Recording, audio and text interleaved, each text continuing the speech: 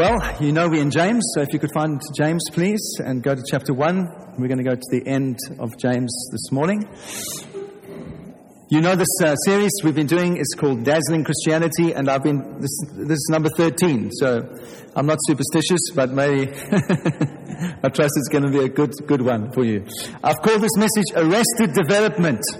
Arrested Development. And this is what James says at the end of chapter 1 in verse 22. He says, "But be doers of the word, and not hearers only, deceiving yourselves. For if anyone is a hearer of the word and not a doer, he is like a man who looks intently at his natural face in a mirror. For he looks at himself and goes away and at once forgets what he was like." At once he forgets what he was like. This is a very challenging passage. One of the things that I love about expositional preaching, when you just go through one portion of the scripture, is you're forced to face things that are not comfortable. You can't skim them over. You know, sometimes if you're a topical preacher, many people are topical preachers, and that's not bad. But if you choose a subject, you can preach about your favorite thing in different ways over and over and over and over again. The advantage of preaching expositionally through the scripture, verse for verse, is that you're forced to confront things that are not comfortable. And you have to wrestle through your theology and say, actually, well, what do I believe about that? And here's one of these verses. "Blessed is he who is a doer of the word, not just a hearer of the word." It's not a comfortable word to preach, but I'm going to do my best. And I've called it arrested development, because that's essentially what James is saying, arrested development. Now, if you go and look in the dictionary where these two words come from, you know people get arrested by the police. Well, the word arrested comes from an old, its roots are in Old French and Old Latin, and there's two words put together, at, from the Latin, which means to add, and restaurer from the French means to stop. Okay? So it's saying, stop. This is what it means. To arrest something is to stop something. If you go to the dictionary, look what development means in the dictionary. When I'm just trying to define this phrase, it simply means a specified state of growth. When you develop something, it's a specified state of growth that you are trying to work towards. And so when you put these two together, it basically means you're stopping growing, you're stopping developing, you're stopping being what you can be. And so James quite plainly is saying, if you are a hearer of the word only, and you are not a doer of the word, you stop growing as a Christian. You stop growing. You are stunted. You are not all that God wants you to be. And I want to say to you that James concisely is describing many Christians who have stopped growing. Those that are hearers of the word and not doers of the word suffer arrested development. Stop growing. And now, last week I took one of those great therefore moments in the scripture, remember? In the considering your great salvation, James says, considering all that Jesus has done for you, considering the amazing impact of the gospel on your life, considering all of that, throw off immorality, put off wickedness, he says, and he says, dignify the new man, the new person that you are. Don't give the old man any more credit in your life. Anger, rage, malice, sexual immorality, that belongs to the old person. You're not that person anymore. You are born again. Dignify the new thing that God is doing in your life. All right? Focus on the new, because you are new. And now there is a but. Some people have said to me, there are no buts in the gospel. Well, here's a but for you. There's a but right here. After that great therefore moment in terms of the gospel, he goes on to say, but. There's a but. And what is he saying but about? He's saying, don't deceive yourself, but don't deceive yourself. If you are just a hearer of the word and you don't put something into action in your life, you're not a doer, you're not following through, you deceive yourself. That's got a very, very clear implications for you and I. Because I also said a couple of weeks ago, James encourages us, he says, think before you speak. Remember that scripture, that verse we looked at? He said, think before you speak. And if you think before you speak, you'll be slow to anger. You won't just fly off the cuff. You won't just respond in an unwise way. Think before you speak. Don't become angry. Put off immorality. Put off these things. Dignify the new man. Walk by the Spirit. All by the power of the Spirit. Not by trying hard, but just by letting God transform you. And now James is saying a radical thing. He's saying it's possible to be living like that and still not be a doer of the word. That's what he's saying. It's radical. He's saying you can be hearing God. You can be born again. You can be hearing God for yourself. You can be in a place of worship. You can be loving it, loving it, loving it. And he's trying to say to you, don't stop there. That's not God's best for us, just to be consumers. He's saying, I've got something more for you, and the more that I want you to do is I want you to live, and not just live for yourself. This is radical Christianity. This is dazzling Christianity. It's a tragedy for me to see much of the church grow in grace. We're saved by grace through faith. We are saved because of the cross. We are saved because of what Jesus done. That's absolutely secure. We are saved and we can enjoy all of our salvation, every single bit of it, and still be those that are suffering arrested development. Be those that have stopped growing. God wants us to continue to grow in grace and add grace to our lives and to continue to grow in grace. And this is exactly what James is saying. He's saying, I want you to understand that it's possible for you always to be growing as a Christian. You don't ever have to be stunted in your growth. And I think there are some that never move beyond a deficient understanding of what the Christian life is. For some Christians, they're happy to flirt with the world. To be saved and still flirt with the world. They're happy to flirt with temptation. They're happy to blame their temptation on God and say, oh, well, it's all God's fault. He put me in this position. And we've looked at these things before. No temptation comes from God. All right? They blame it on their temperament. They say, oh, well, that's just the way I am. It's just the way I am. I can't help myself. And people go around and think, well, this is just the normal way that Christians live. Same old problems, the cycle of guilt and then repentance and then introversion and then some more guilt and some more repentance and some more introversion. And it's like, well, that's the way the Christian life is. I want to say to you, that is arrested development. That is not growing as a Christian. That is not God's best for us as Christians. If we live like that, we haven't learned the joy of saying no. The joy of saying no. No to anger.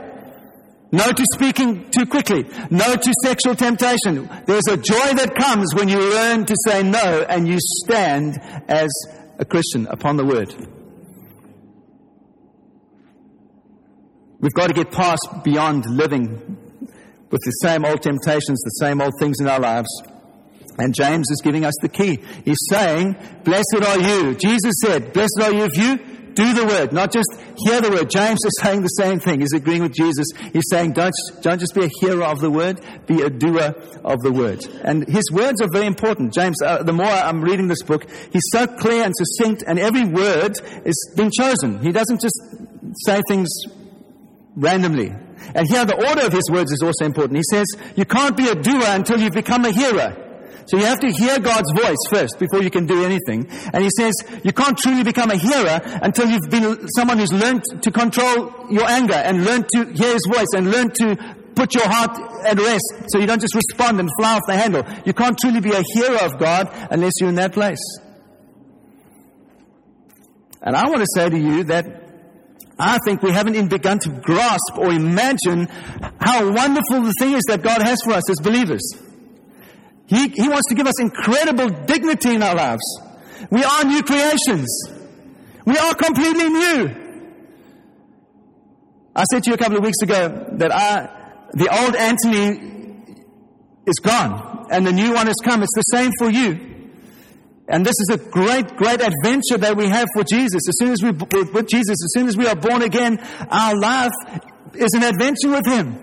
Walking by the Spirit, being transformed from the inside out. And this truly is authentic Christianity. This is New Testament Christianity. And essentially what James is saying, James is calling obedience doing. Blessed are you if you obey my word, Jesus says. Okay? I want to say to you, I want to make a distinction here. I believe the gospel. I believe there's nothing you can do to earn your salvation. It is a free gift to you from Jesus. He reaches into your life. He transforms. If you've been part of this church for a while, you've heard me say this over and over and over again. I believe in the gospel. So I'm not saying that you have to do anything to earn your salvation. There's a difference between the joyless taskmaster of legalism. There's a difference between that and joyful obedience to Jesus. Just, God, thank you for my life. Thank you that you've touched me. Thank you that you've changed me. I willingly give myself to you. You have, all I have is yours. There's a big difference between that and legalism. Can I just say, can we become a church that is joyfully, happily obedient in every area of our lives? Where Jesus just says, I want you to do this, and we don't argue. We just say, yes, Lord. Okay, I'll do that for you. I'm happy to do that for you. You've given everything for me. It's so easy for me just to do this for you. It's not because I want to earn my salvation. It's out of response, just saying thank you. So what does the doer of the word look like? What does an obedient person look like? Well, quite simply, a doer of the word is someone that embodies the word. For me, that's the highest expression of Christianity, is to embody the word. Jesus was the Word, the fullness of God, made flesh. He came and He dwelt among us as a man, and the greatness, the genius of Jesus, the genius, if you like, of Paul, was not their theology. Paul is so brilliant. He puts it in Philippians 1:20. He says this, "It is my eager expectation and hope that I will not be ashamed, but that with full courage now and always that Christ will be honored in my body. Whether by life or by death, for me to live is Christ and to die is gain." Paul is saying the highest thing I can do is to live with Jesus, for Jesus, honoring Him with this physical body that I have. In everything, whether it's eating, sleeping, whatever I do, I honor Him with this body. That is my greatest, my highest goal. Man, that's brilliant. Christianity is rooted in life. It's not some kind of ethereal thing that we kind of... No, it's rooted in life. It's rooted in the earth. It's rooted here where we are. We want the kingdom to come now, but it's very practical, isn't it?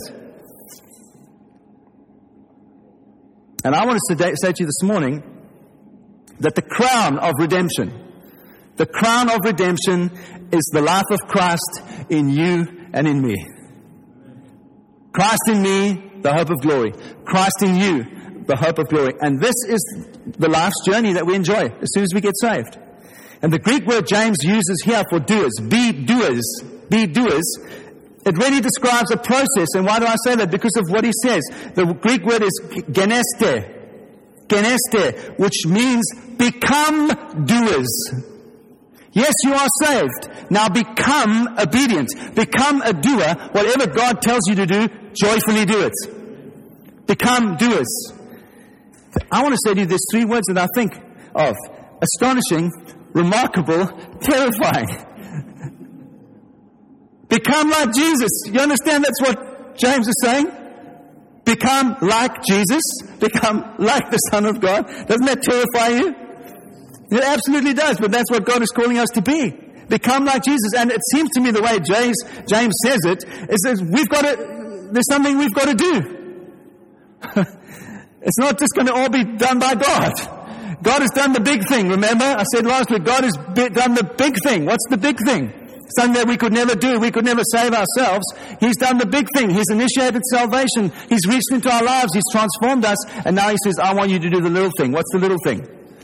Put off the old. Dignify the new. Show that you have new life. Show that you are regenerate by dignifying the new. And so I want to say to you, there's a sense that which we only begin to live the Christian life when we're at the point where we become hearers. We only truly start to live the Christian life when we become hearers. In the same way, there's a sense that we only begun to live the Christian life when we become doers. These things, repentance and faith, are interwoven. They are one and the same, happened at the same moment when we are saved. And so we have this wonderful opportunity, you and I as Christians, to actually empowered by the Spirit of God, to actually show this new creative process that God is doing in our lives, under His redemptive hand. That He is transforming us. That there is evidence that I'm less angry than I was 5 years ago. That I'm more happy than I was 5 years ago. Yes! That I'm more fulfilled than I was 5 years ago. Is this not true? This is becoming more and more like Jesus. Becoming more like, if I am more grumpy than I was 5 years ago, if I'm more angry than I was 5 years ago, 2 and 2 does not make 4 then, does it? Then what is the evidence of the Holy Spirit in my life and maybe in your life, if that's something of your life?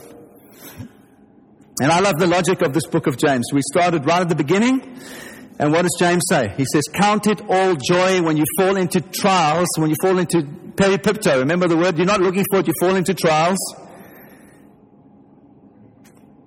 And I want to say to you, we become doers of the word. We become obedient to the word when we respond in a godly way to difficult circumstances and situations. I believe that's what it means.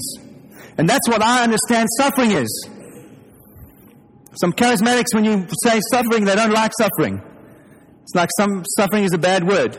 No, suffering is not a bad word. In this life, Jesus said, you would have many, many trials and many troubles. But we're going to see this morning that Jesus was perfected in that so that He could bring many sons, many of us, to glory with Him. That's the reason. Hebrews 4 verse 5. We're told that Jesus was tempted at all points and yet He was without sin, and He was called a man of suffering. Hebrews 5 verse 8. These are extraordinary verses in the Scripture. Hebrews 5 verse 8. Although He was a son, He learned obedience through what He suffered. Speaking of Jesus. Although Jesus was the Son of God, He was fully God, He learned obedience through going through hard times. This is incredible. This is amazing. Hebrews 2:10, for it was fitting that He, Jesus, for whom and by whom all things exist, in bringing many sons to glory, should be the founder of their salvation, perfected through suffering. That should encourage you. That should give some energy to you, because what it's saying essentially is this, is that Jesus, although He was perfect, He didn't need to go through all this stuff because He was perfect anyway, but so that you and I, that He could share in all of our lives, and He truly could be the one who shared in every way what we experience in our lives, and He did not sin to bring us to glory, to bring us to Christ, to Himself. He suffered all these things and was obedient in all these things and was perfected in all of these things, so you and I could have one who knows our struggles in every way. That is wonderful! So I'm excited, eh? Sometimes I'm aware I'm loud because there's people in the front row going like... So what I'm trying to say to you is that becoming what Jesus wants us to be, in other words, becoming like Him, and suffering are combined in a one process so that we can become doers of the Word. That we can, in a living way, embody all of what the Word of God is. And Jesus is our example. He lived that out perfectly. So when I'm talking about suffering, this includes emotional things, it includes economic things, it includes being frustrated in not achieving all the goals that you feel for your life. It can be any one of these things. You know, I'm in my mid-40s. No, I'm not in my mid-40s. I'm nearly 50. I'm 47. Jeez, Colin, I'm catching you up there. I've noticed a lot of my mates are going through midlife crisis. This is a real thing for people in their 40s. Real thing. Many, many friends of mine who are in their 40s, all the men seem to be slightly depressed. They all seem to be questioning who they are and what they've been called to and what are they doing on the face of the planet and why is things so hard. Guys, this is a real thing. This is a real thing. And so something of maybe in your 40s, you're going to be questioning some things of your life. And it's not a bad thing because God wants us to be increasingly fruitful. He wants us to know why we're here. And I guess when you're in your 40s, it's like you hope that you would achieve some things by then, and maybe some of the things you'd hope to achieve you haven't achieved, and that makes you depressed, and you feel like, am I a good provider for my family? All this stuff. I mean, I've been through this for about 7 years now. But what I'm trying to say to you is this. Underlying this thing of what suffering is, I believe there's a very simple fact. And that is this, that we are not our own. We are not our own. We are His. We've been bought with a great price. We are Jesus. We are not our own anymore. As soon as you get saved, you are not your own anymore. You belong to someone else. You belong to the King of Kings and the Lord of Lords, and your life and your destiny and your future belongs to Him. Now, why I say that means there's suffering along the way, because Jesus said this in John 6:38. I have come down from heaven not to do my will, but the will of Him who sent me. As soon as you come into the kingdom, you cease living for yourself and you start living for someone else. You start living for Jesus. And as soon as you stop living for yourself, as soon as you can't satisfy your selfish needs anymore, as soon as you start living for someone else, that is going to involve some suffering for you. Do you understand my logic? He turns to his disciples later in John 20:21, and Jesus says this to them, peace be with you. As the Father sent me, so I am sending you. What is He sending us to do? He's not sending us to live for ourselves anymore. He's sending us to live for other people. This is what Galatians says. This is the freedom that we have in Christ. Galatians 5:13. For you were called to freedom, brothers. Every one of you called into freedom, called by grace. And what he's going to say, Paul, to the Galatians, he says, don't use your freedom as an opportunity to live for the flesh, to live for yourself, to live selfishly. Don't use your freedom anymore for that, but use your freedom for what? To serve one another. Give yourself away, is what Paul is saying. Give yourself away to others. And this is what Jesus said in Matthew 20:28. He said, I did not come to be served, but to serve. It tips everything on its head. The world says, live for yourself. Accumulate as much wealth as you can. Get the best job that you can. Eat as well as you can. Jesus says, I've come that you should not live like that anymore. Because that's essentially serving yourself. Get, more. Jesus says, no, I've come that you might live for others, that you give some of what you have away to other people. This is the joy of living. It's not living selfishly anymore. It's living for others. And I want to suggest to you, I want to say to you, the great heroes of the faith in Hebrews chapter 11, go and read it this week. Why they were great was in the midst of difficult times, in the midst of being persecuted, in the midst of being slandered, in the midst of being pulled apart by horses and cut in two with swords. That's what it says of those great heroes of the faith. In the midst of all of that, they learned the joy of obedience. They could have said, those guys that were thrown into the Colosseum with the animals, they could have said, no, Jesus is just a bad idea. Sorry, we made a mistake. We don't know who Jesus is. They could have alleviated their suffering right there by just saying, no, I don't know who Jesus is. I'm not a Christian. And they chose to go through. They chose to say, yes, Jesus is all that He said He is. He is the Messiah. He is King. He owns me. And if you kill me, so be it. I mean,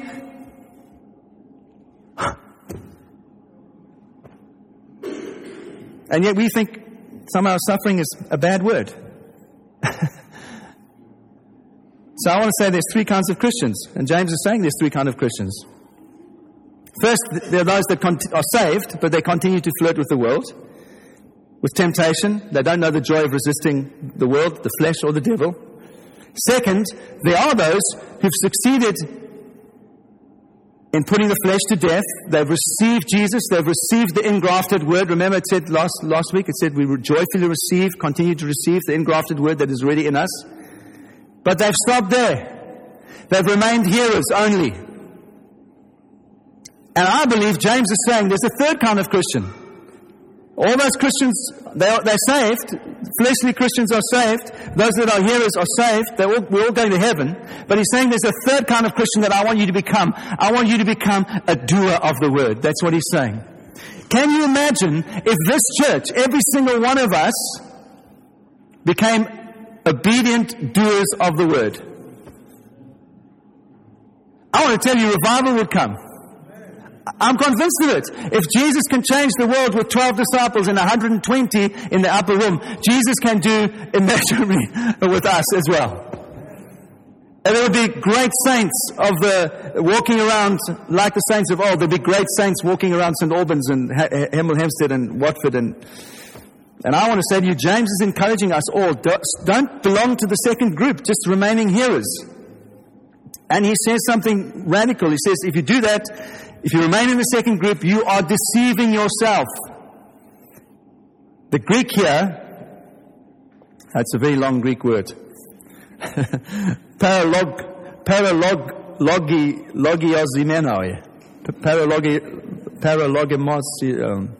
got to do with para and logic, and it's got emmenoi on the end, all right?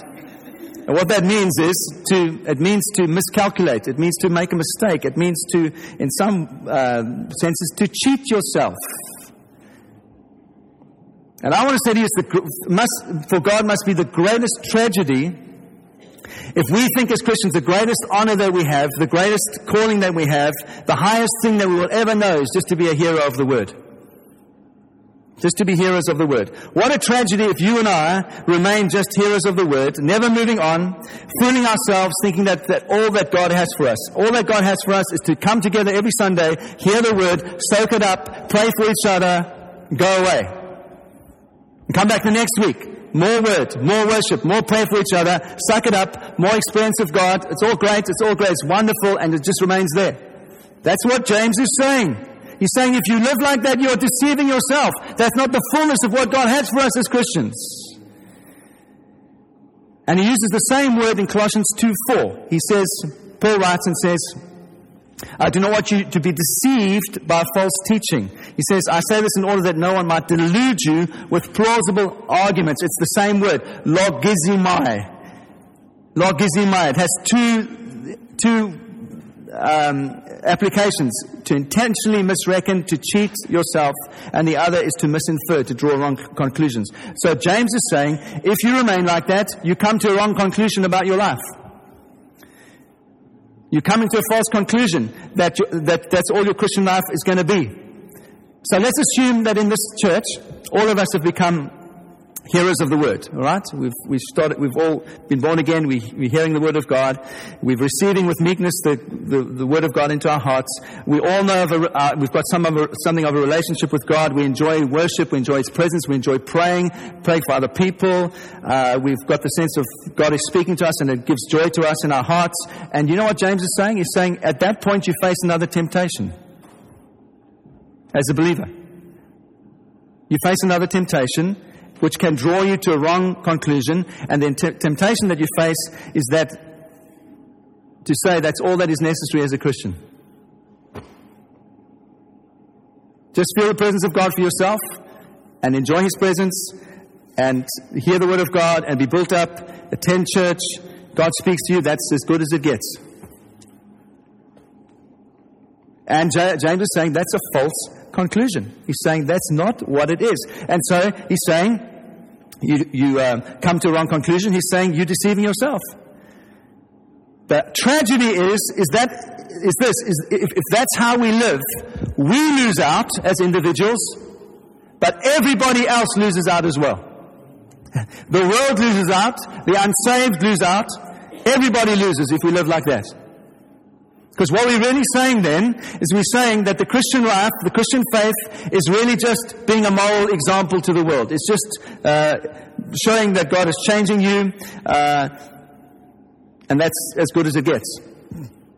But I've said this before, I want to say it again. Jesus said, I did not come to be ministered to, I came to minister to others, to serve others.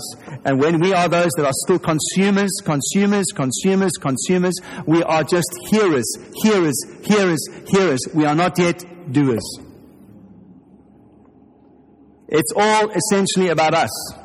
And I want to say to you, it shrinks you as a person. We become smaller and smaller and smaller. We become more introspective, and at the end of the day, that's not good for us, and it's not good for other people as well. And we become introverted, Christians that are just consumed with our little culture bubble of church, and we never even think about looking outside the culture bubble.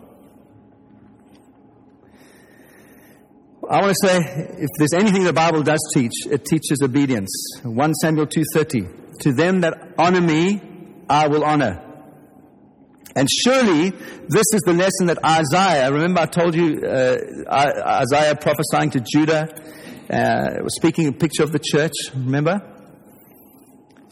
And surely this is what Isaiah was trying to get the people of Judah to realize. Isaiah 58 verse 6, is this not the kind of fast that I choose, says God?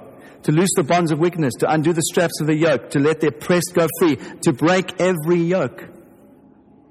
He continues in verse 7, is it not to share your bread with the hungry, to bring the homeless poor into your house, when you see the naked to cover him, and to not hide yourself from your own flesh?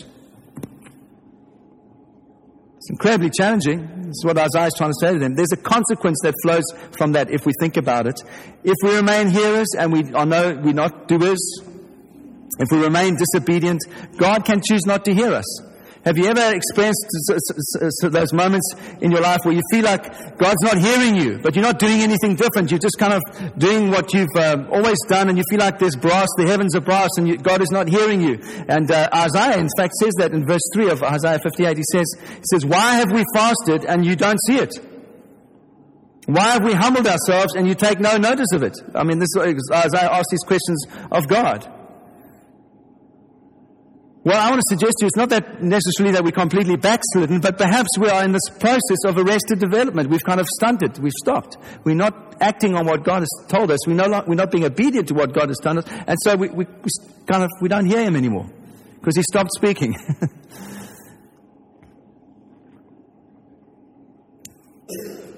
So we remain consumers. We remain those that are content to be ministered to, instead of ministering to others, receivers and not givers. And James has got a humorous little picture that he uses, and he says Christians who like that are deceived, and they're basically like people that enjoy looking at themselves in the mirror. They become primpers, introspective primpers. Introspection is foolish. Absolutely foolish. It shows spiritual pride. Ultimately, it leads to spiritual paralysis. And when we just soak in the Word like a sponge and we keep it all to ourselves, I want to say to you, that's being like a miser. There's this, you can tell from my accent if you're English that I'm not English. I'm from South Africa. There's this wonderful South African word. If I say to you someone is schnoep, you know exactly what it means, don't you? Well, it's like a Yiddish South African word. Yes, schnoep. Someone who's schnoep is someone who has got the potential to be extraordinarily generous, but they choose to withhold. They're schnoep. They're absolutely schnoep. And I want to say to you, if we remain consumers of the Word, and we've got all this stuff inside of us that God has shown us, and we don't give it away, we are schnoep. We are misers. And I think James is trying to say this. He says sometimes churches can be places where people come and they're content to gaze at themselves in the mirror all the time. How handsome you are. How spiritually discerning you are. What spiritual understanding you have. We become our own admiration societies. And it doesn't enter our mind that God wants us to look beyond the walls and to impact people outside of the church. And so James, he realizes that, and he says again, he says it at the beginning of the section we're looking at, and then he says it again. He says, if any man is a hearer and not a doer. In other words, he's saying it again. Just in case you missed it the first time, I want to say it again. If any man. I don't want you to become like that, but if any man is a hearer and a doer, he deceives himself. And I want to say to you, I think this is what gives Christianity a bad name. Because most Christians mostly have given the world the impression that Christianity is nothing but morality. Just trying to be good. Just show that you are different from the world by how you live. I want to say to you that comes from too many of us spending too much time looking in the mirror. Looking in the mirror. We keep on looking at ourselves in the mirror week after week, week after week, week after week, saying, God change me, God change me, God change me, God change me. And I believe we miscalculate God's will for our lives. If we continue to gaze at ourselves in the mirror of His Word. I thought of a different way I could put it to you that would help to understand. Ladies, honestly now, how many of you like what you see the longer you look at yourself in the mirror? How many of you get more, you say, oh, do you understand what I'm saying? The longer you look at yourself in the mirror, what happens? You start to notice the wrinkles and the grey hair, and you wish you wouldn't, and you wish, oh, my eyes are a little bit skewed, I wish it wasn't like that. And it doesn't lead to anything good the longer you look in the mirror. It doesn't lead to anything good, does it? It just leads to introversion, and it leads to feeling not good about yourself. It's the same spiritually. The longer we gaze at the mirror, the longer gaze at ourselves in the mirror, the worse it gets. It's useless. It's pietistic. It's introspection. And I want to say it's the position of many Christians. And James is trying to encourage us. Stop carry on examining yourself. You know, I was just thinking, it's like we take our spiritual pulse every day just to see if we're healthy. Get the thermometer out. Check our temperature once, and then we tap it down.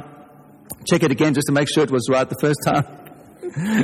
All of us go in the mirror of God's Word and we put the little thing in our mouths, just to make sure we're healthy, and we check our pulse, everything is normal, just that we pinch ourselves to make sure we're still alive, and we carry on with this process over and over and over and over and over and over and over and over again. And James is just saying, you're not going to change by looking at yourself in the mirror. It's not going to change you. This is what's going to change you. What you've received. You're obedient to it and you walk it out. That's what's going to change you. That's what's going to change people that are inward focused to being outward focused people. It's just by simply and say, okay, God, your word says that I should reach out to my neighbor. So you know what? I'm going to do it. I'm going to go and say hello. So you go and say hello. That's what changes you. Not knowing that you should do it, but doing it. This is what your word says, Lord, is that I've got so much. So I'm going to give something away. Okay, Lord, I'm going to give something away. The poor, we've got a little box for the poor. I'm going to come, I'm going to take something of the wealth that you've given me. I've got 3 meals I can have a day. Perhaps this today I'm going to miss 1 meal. I'm going to give what I can give to the poor. That's what changes you. Otherwise, we just remain primpers, prayers. I was just thinking of another image, and I don't want to insult anyone here, but it's like many churches are just like hairdressing salons. We come in for a makeover.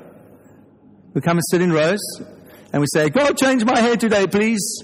Thank you. I want to blow dry, and I want to be blonde. I don't want to be brunette anymore. Thank you, Jesus. Change me, change me, change me, change me, change me. And we walk out with a new hairstyle. And that's how many people come to church. That's what they come for. They come for a change of hairstyle. They come for just to be changed a little bit on the outside. They come to feel good about themselves. Have a little Botox. Get your teeth whitened. Feel good about yourself. It's true. Well, James is asking a direct and very uncomfortable question to you and to me. He's saying, are you like that? Because if you are a hearer of the word and not a doer, you are like that. And I am like that. And so he's saying, don't stay there. Move on. Become a doer. I want to ask that we become a church that is no longer a hairdressing salon, but a church that is on a mission. Yes? On a mission to see the world transformed. To see this community transformed. Do you know what Isaiah says? He says we don't really change or touch the world one bit while we remain in a place like this. Isaiah 58:10. If you pour yourself out for the hungry, and satisfy the desire of the afflicted. Your light shall rise in the darkness, and your gloom be as the noonday. And the Lord will guide you continually, and satisfy the desire of your heart in a scorched place, and make your bones strong, and you shall be like a watered garden, like a spring of water that does not fail. That's God's promise to you as you give yourself away. He says, I will make you like that. You'll be strong. You'll be like a well-watered garden. You will have joy in your life if you give yourself away. I want to suggest to you that perhaps you don't have joy in your life because you're just living for yourself. How small is that? My life, my family, just us. The rest of the world can go to hell, actually. I'm just happy with my little self, my house and my car and my this and my that and my that and my that and my that. I'm aware this is not an easy word. But you know what the scripture says? As you start living for someone else, everybody wins. You become a bigger person and other people receive what you're giving them. And I'm not just talking about material things. And the promise of God in Isaiah is, the Lord will guide you continually and satisfy your desire in a scorched land and make your bones strong. It's so opposite. We think if we just take care of ourselves and protect ourselves, God is going to make us strong. God is saying exactly the opposite. He's saying, as you give yourself away to others, I will make you strong. I promise I'll satisfy you in a scorched place where there's nothing else. I'll make your bones strong. You'll be like a watered garden in the midst of a desert as you give yourself away. My problem is that I want people to like me, and every time I preach like this, you know what happens? On Monday morning I have nightmares. Ask Helen, I don't sleep on Sunday nights. I shouldn't have said that. Oh, God, I offended that person. I saw how that person looked at me, and God, they don't like me anymore. And that's my introspection. Well, Tim Keller says this. He says the lack of joy in your life is due to your lack of mission. He's saying exactly the same thing. Saying the lack of joy is because you're living for yourself. Start living with someone else. Greg Downs, what did he say last week? True conversion means we're converted to Christ, converted to community, the church, we love each other. It doesn't just stay there. We're then converted to the cause of the cross. We are converted to living for others. So, I want to ask you, what is your mission? What part of God's cause are you converted to? Our mission statement as a church, Forest Town Church, is rooted in Christ, planted in family, and fruitful in life. What area of your life are you saying, God, help me to bear fruit? Help me to give myself away. Amen? Blessed are you if you are not just a hearer of the word, but a doer of the word as well. My prayer is that we become a church that is a doing church, not out of trying to please God because we think we won't go to heaven if we don't do anything, but out of obedience, out of joyful obedience, letting Him transform us, making us more and more like Jesus. Amen.